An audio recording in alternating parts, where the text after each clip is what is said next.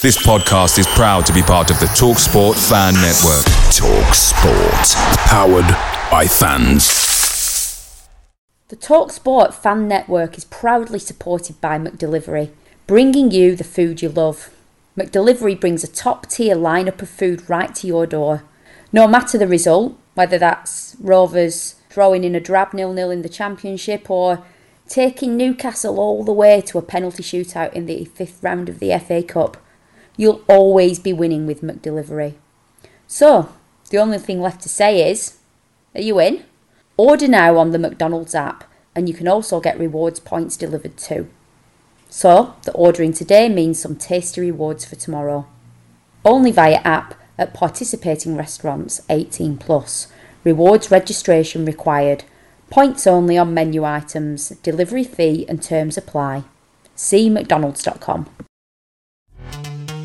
This episode is brought to you by Pepsi Wild Cherry. Pepsi Wild Cherry is bursting with delicious cherry flavor and a sweet, crisp taste that gives you more to go wild for. Getting wild may look different these days, but whether it's opting for a solo Friday binge watch or a big night out, everyone can indulge in their wild side with Pepsi Wild Cherry. Also available in Zero Sugar. So grab a Pepsi Wild Cherry and get wild.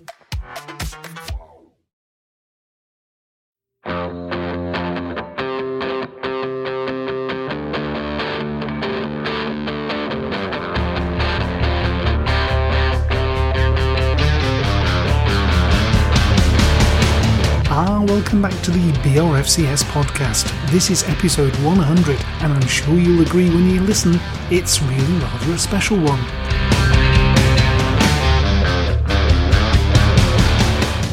Today, BRFCS has had a day out. We've been down to the Senior Training Centre at Brockhall for a little look behind the scenes, and we're going to share some of the things that we've seen and heard with you on this special BRFCS.com episode 100 podcast.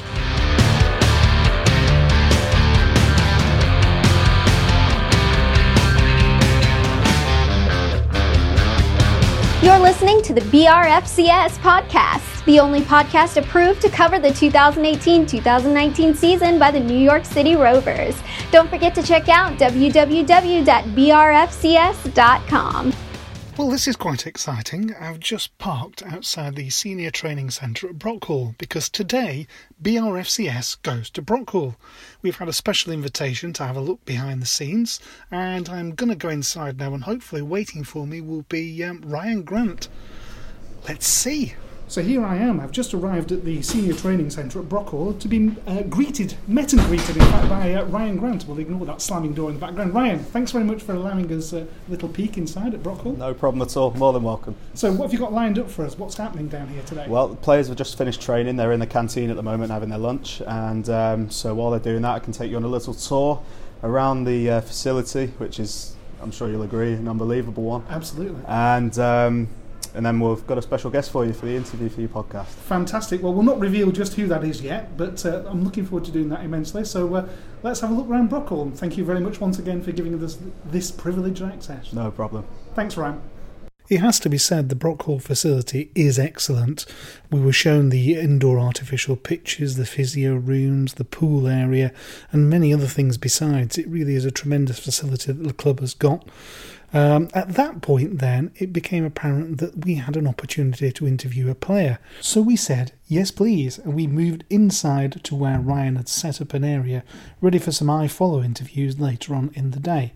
I'm absolutely delighted today to have a special guest on this episode of the podcast. It's none other than Rovers' Darragh Linehan. Darragh, thank you very much for joining us. It's much appreciated. No problem whatsoever. I'm glad to do it. Excellent, thank you very much. What I'd like to do is to try and get some kind of insight into the life of a professional footballer, and particularly for you.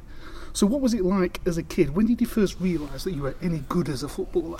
Well, my two brothers had me out since I was 2 years of age, kicking a ball off the wall and out my local green. And then I actually started playing competitively when I was 4 years of age against under 7s. So I played under 7s for 4 years, well 3-4 years. So I was always playing a year above from a very young age. And then when I was with my local team in Dunboyne, I don't know how many goals I scored, but I was scoring an awful lot of goals. And then my brothers moved to another club called Belvedere, who were kind of like a north inner city in Dublin. Yeah. And then they said probably my progression, if I wanted to progress even more, is probably to move to them, because they're a stronger outfit, and in terms of getting trials and being widely known as a kind of a very good football club in Ireland. Yeah. They were probably the team to be with at the time. So I moved to Belvedere when I was about 10, and I stayed with them till I was 16 before I moved over to Blackburn. So from a very young age, like I said, I was 2 years of age. I was probably even younger. My mum and dad always tells me when I was 2 out in the green playing with people. So has been So there was no pull of the traditional Irish sports. It was always football for you, was it? At the very beginning, I played football at the start. Until about 7, I started playing Gaelic. 7 or 8, I played Gaelic. So I was I done it the opposite way around, really, because most young lads at home would play Gaelic first and then go into football. But I was always football, obviously a big United fan growing up. Yeah. Kevin Moran fan? No, I don't think I was that. I'm more of a Roy Keane fan. Well, he nearly came up, didn't he? Yeah. So I think Kevin Moran is Kevin Moore, and I call it. You call it Kevin Moran. Yes. He's a bit past my time now, but it'd be more Roy Keane growing up, and the likes of David Beckham and stuff. They'd be more of the people we looked up to. So when did you first hear of interest from Blackburn Rovers, and were we the only club that was chasing you, or did you have a choice? So a year before I moved over, actually, I moved over when I was 17. So I signed my contract when I just turned 17. But a year before that, I was offered contracts at Derby and Middlesbrough. I don't know if many people know that, but they just weren't right, and I was doing. I was going into. So we have a similar to A levels. It's called a leaving cert at home. So it's the same. You have 2 years at A levels, which is kind of 5th and 6th year will be the years for your leaving cert. So my mum and dad said the contracts there aren't giving you much of kind of stability for the future. So they said you're better off doing a year anyway. If you're good enough now, you'll be good enough in a year's time. Yeah. Do your study in school, and see what happens. So I turned those contracts down, and then I moved. Then I continued on with my studying, and then I think my first trial I went to Blackburn would have been that September after I turned down contracts. Come July, let's say like June, July, I went to my first trial in Blackburn. It wasn't the best of starts considering I had food poisoning, so I missed 3 days. 3 days training out of a possible 4 or 5 or 6. So it wasn't the best possible start, and I remember thinking with another lad off my football team came over me at the time, and I was like, geez, I can't wait to get home, because I just felt such homesickness in terms of being away from your family, being sick, physically sick. I was just dying to get home. Were you in digs at that time then? I stayed in the Avenue Hotel, which is just across the road from the training ground.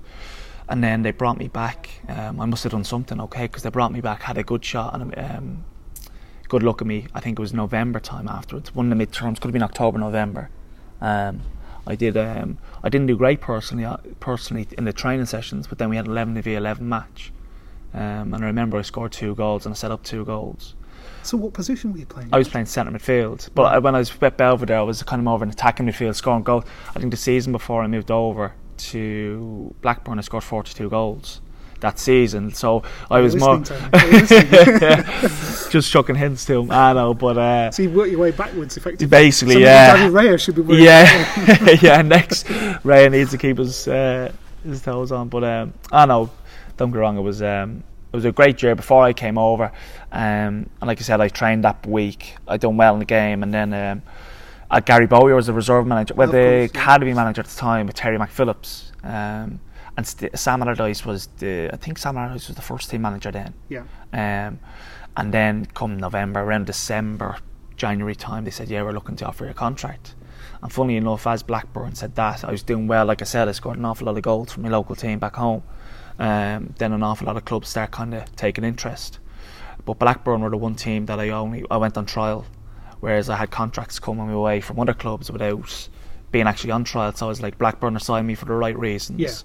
Yeah. Rather than kind of, let's say, some young lad's doing well for a local team, you have to sign them up. What was it like then when you first moved here? Who gave you the emotional support that you needed, bearing in mind you were away from your friends and your family? Well, at the time it was actually okay because there's quite a few Irish lads. Because obviously with the likes of Damien Duffy first came over, and Blackburn had a good kind of setup with the DDSL, which would be my kind of local team, and they'd be kind of renowned for being the best league in Ireland. And Blackburn kind of had a good link due to the fact that they wanted to kind of get the next Damien Duff. So they we signed an awful lot of Irish lads before me, so that kind of helped in a way. And then my parents, obviously, then we had house parents called Harry and Sue, who helped an awful lot. But like I said, I had my leaving cert to do as well. So I did my first year, my leaving cert from back at home, and Blackburn organised private tuition over in England to get my final year done. Yeah. It was quite, footballing wise, it was probably one of the toughest years of my life due to the fact I got a double stress fracture in my back. So that happened within 5 weeks of signing 5 weeks of moving over.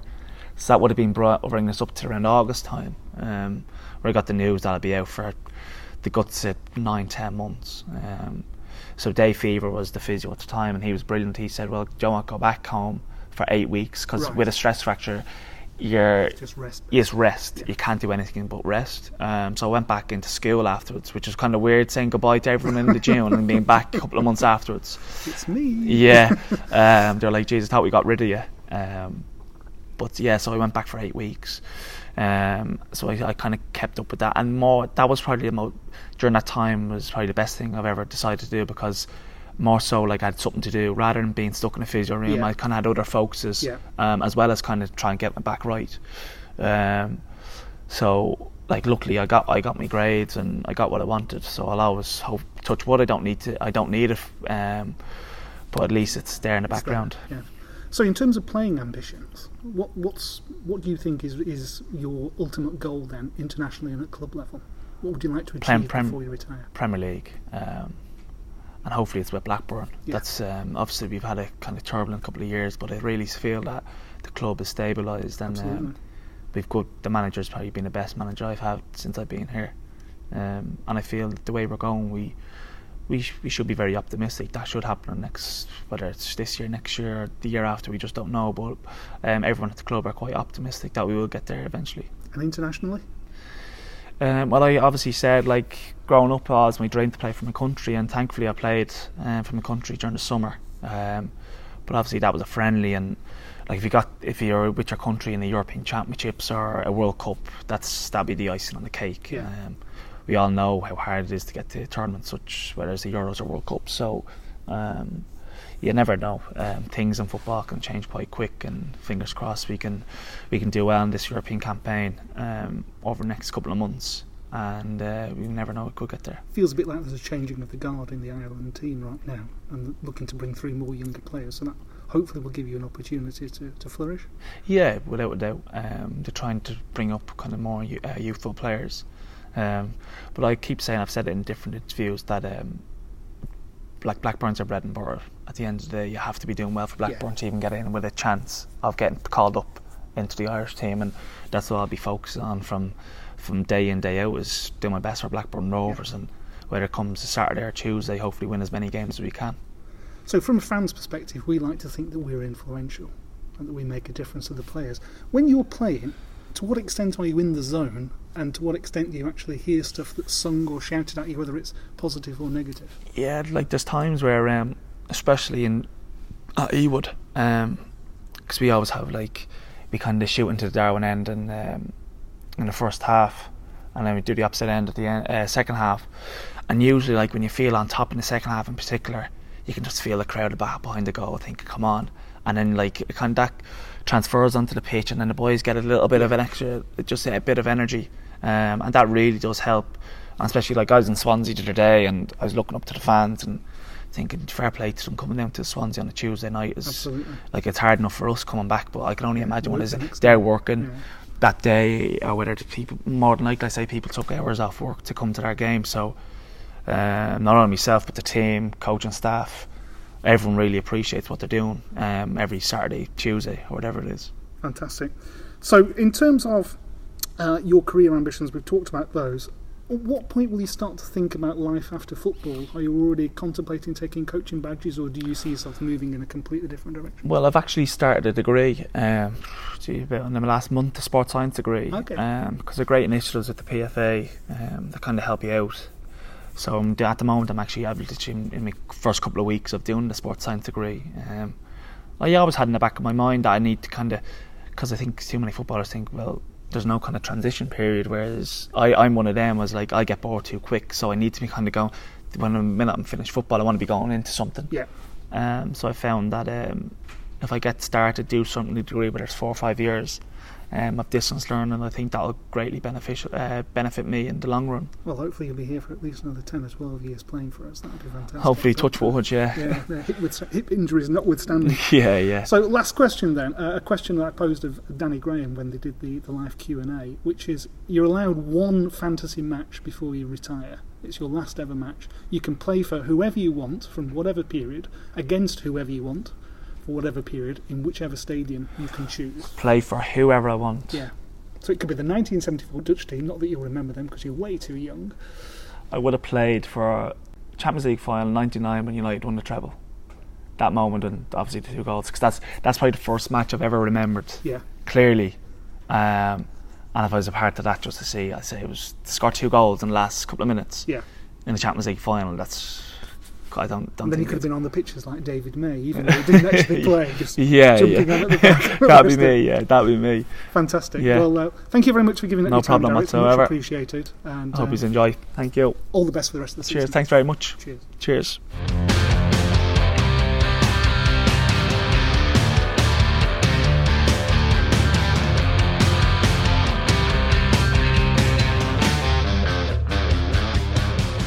It was at this point that Tony Mowbray came down to be interviewed by the iFollow camera crew, and so we had a listen in and we stole some audio. Okay, Tony, so first things first, what's the news on the injury front? I think it's still a bit early, to be honest, to say. I think it's probably best at this moment to say that we've got a few knocks and bruises, but nothing too serious. There's no serious injuries out there, I don't think, from the other night. But we did a very, very light training session today. We'll have a look tomorrow and we'll see what we think and who thinks they'll be ready to go again at the weekend. And you speak about players being ready to go again when perhaps they're not fully fit, as we've seen in the last week. So how pleasing is it to have a squad like that that's so ready and willing to go out and give it everything when they're perhaps not feeling that 100%? Yeah, I think that's. I think when you've got a good squad of players and a group that sort of drive each other on from within the dressing room, I think it's important that when they're needed, that they generally put themselves forward to play. I think modern day football is slightly different from 20 years ago. But I think this group particularly are driven from within. We've got some big characters in our dressing room, and I think they know the importance of first and foremost staying in the team, because there's some competition out there now for the squad to play. And so once you're out of the team, it might be difficult to get back in if the results were to be good. I think I'm not too concerned about the injuries. I think the players know that, as I say, there's competition, and be careful about finding yourself out of the team, because you might find it difficult to get back in. And speaking of players perhaps looking to work their way back in, we've seen sort of Jacob Davenport making a few appearances for the under-23s. Ryan Nyambe we're expecting to be pretty close. How far off are they, do we think, from a first team start or appearance? I think Ryan's been out a shorter period than Jacob, really, over the piece, so Ryan will be closer than Jacob, I think, and yet it's good for Jacob to get back into competitive football. I think he's been training now for a few weeks, and he's had a few run-outs. I think I like what he does. I think he's economical with the ball, he's mobile around the pitch, he's got a competitive edge, so yeah, he's not that far away either, and yet we'll wait and see whether we feel as if there's another game on Monday for the 23s. There'll come a stage where he's played a few games and he's been training for a couple of weeks, and he'll be knocking on my door and saying he thinks he's ready to be considered for the first team. And looking ahead now, obviously it was a tough result to take on Tuesday night. What sort of reaction have you seen from the squad in the dressing room in today, just in the training sessions? How do you think they're looking in terms of coming back from that? I think they've shown over the last 18 months, probably a bit longer, that how resilient they are. Really, I think they've been a long time since we've lost back-to-back games, and that's really shows a resilient team that doesn't like losing football matches. I could feel that in the group today in our breakdown analysis of the other night. We'll look for a reaction on Saturday. It's obviously not an easy place to go to, despite their result midweek against Derby. It might even make it tougher to go to after a result like that. So we should look forward to it, as we did when we went to Stoke and Swansea. Applied ourselves very well for long periods of that game, and we'll try and do the same on Saturday and see if we can get a positive result. You look at the fixtures we've had this week, obviously starting at Leeds, good result. Swansea away, perhaps not as good a result, and now West Brom as well. You look at that run of games, how big of an indicator can this week be as to how far this side can go when you look at those calibre of sides you're playing against? Well, it's good that we are playing against them. As we talked about, we had a run of Villa, Derby and Stoke, I think, which was tough on paper for us, and we came out of that okay. It was great to start with 3 points against Leeds in this run of games. As I said, I think for long spells against Swansea we were very much in the game, pretty dominant first half. Game ran away from us a little bit. I mean, they've got some quality players who could hurt us, and ultimately, one 25-yarder came back off the post and went in. And a couple of goals when the pitch got a bit stretched and a bit longer. They scored some good goals. So for us, not to get too downbeat about losing a game, it's going to happen this year. It's how we react, and we're looking forward to the challenge of West Bromwich Albion. So it's a great club with big fan base, been in the Premier League only last season, so it's a big test for us. They've got a big squad, and one that we should look forward to the challenge, look forward to going there and seeing how good we can be, and hopefully get a positive performance and a good result. You say it's going to be a challenge. Do you have to look at this as perhaps an opportunity given the run of results? I mean, took quite a beating off Derby last night, or do you have to be also wary of the potential response from them? I think before Derby, I think they scored the most goals of any club in the league at home, particularly 5 straight wins. I think we have to put it into perspective really that this time last year we were probably heading off to Oldham or to Bury. Now we're going to West Bromwich Albion, who would have been playing Man United or Everton or Liverpool this time last year. So let's put it into context. It's just the next big challenge for us. They will be hurting, I think. Lost a couple of games recently from looking really strong, but scoring goals for fun. I think scored the most goals in the league at home. So a tough test for us, but and I'd have to say, it felt Derby's quality. We got out of Pride Park with a 0-0, but they were pretty dominant on the night, and so we know how good Derby County can be.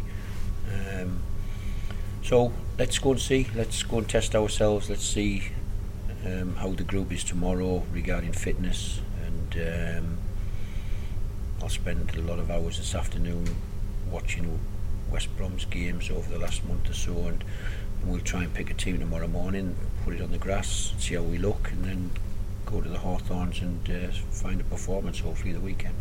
And of course, for you personally, it's a trip back to a former club. I think it's the first time you've been back, am I right in saying that? I think so. And obviously you spent 3 years there, so for you, how do you look at that? Do you look at it differently? Is it something you think about much in the build-up?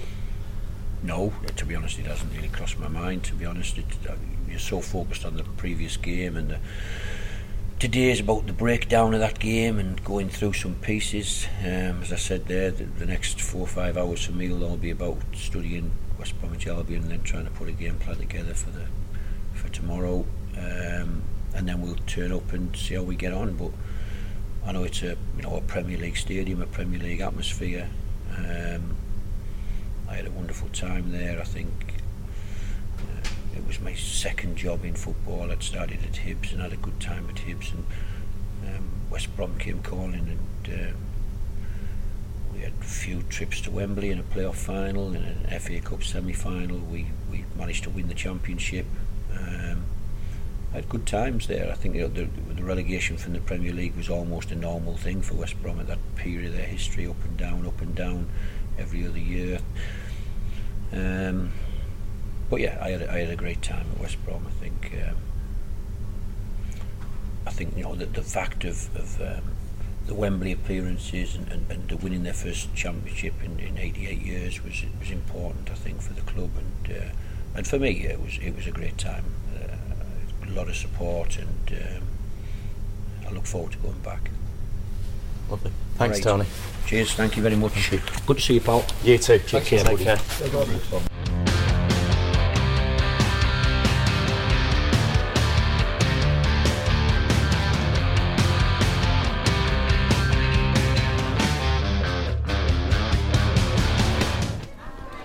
So we now find ourselves at the Rovers store where there's a player signing taking place. So Ryan, how long are the players going to be here, and how many people are you expecting? Yeah, you're right, change of scenery. The players do plenty of these. It's easier, after a match day midweek. So Charlie Mulgrew is over at the Brick, the community building over the road as well, doing his bit. They typically do an hour to an hour and a half, but having seen these events before, they can go on. I won't say it too loudly because Reedy can hear me. Just in case the players are looking forward to have some time off this afternoon. But they can go on for hours. But luckily we work with a great group of players who are happy to do things like this, so they could be in for a long afternoon. Well, it's just to paint the picture here, it's quite a miserly day. There was a queue outside the Rover store, but they just opened the doors. There seems to be plenty of enthusiastic youngsters here, and there's one or two older people like me who look quite enthusiastic as well. So behind the table we've got Richie and Harrison, and they are posing for photos, signing autographs furiously. So this is really, really terrific stuff. So at this point, the iFollow team interviewed Harrison Reed. So again, we eavesdropped. Yeah, still very positive. Like you said, it was a bad result for us on Tuesday, but there's a lot of positives to take from it, especially in the first half. Before we started our game playing really well, and it worked. We went into the break at 1-0 up. Unfortunately, they obviously got a goal at a good time in the second half, and it sort of changed the game. So looking forward to Saturday, and we're going there with a positive attitude and looking for 3 points. So I'm with Harrison Reed. Harrison, what were the biggest differences being here compared to being back at Southampton? I won't say there's too many differences. Obviously I'm up north rather than being down south. The weather's a bit colder, but no, I've stepped into a great team with huge team spirit and willingness to work for each other and go out there on a Saturday, on a Tuesday, and fight for the points and fight for the fans, and I'm really proud to be a part of this group. Fantastic. In terms of playing regularly, how important is it for you to get regular game time? Yeah, it's massive. I mean, you can do all the training you like, but all the stuff that you learn, you really learn in game situations and how you adapt to them and think on your feet. And obviously being a part of this group, we go out there with a game plan and it's sticking to that game plan. And any manager will tell you he wants players that can go out there and give their all and fight for the points and stick to what we've worked on in the week. And hopefully I'm doing that. Well, you've certainly become very popular with the fans already. I don't know whether you're aware, but one of our podcast panellists has christened you the Ginger Ninja. So, Jen, that's for you. So, thanks very much. I think I might have seen that one on Twitter, actually. Yes, yeah, it's doing the rounds. So, welcome to Blackburn Rovers. Your efforts are much appreciated, and I think you're already making a very positive impression on the fans. Thanks very much. Thank you very much. Cheers. Thanks, Harrison.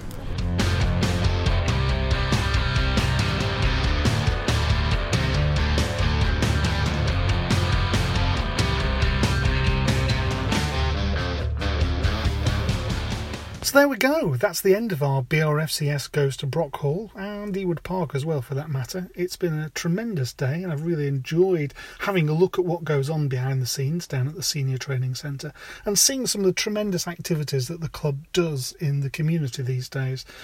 Big thanks, of course, to Ryan Grant for arranging this. It's been an absolutely superb time, and I hope that you've enjoyed the output that we've produced. Big thanks also, of course, to Darragh Lenihan for doing the one-on-one player interview, but also for Harrison Reid, just giving me a quick 2 minutes there in the Rover store in between signing autographs. So time to set off back to sunny Sheffield, and I hope you enjoy listening to this special episode of the BRFCS podcast. Home, James, then. Let's set the sat nav for sunny Sheffield.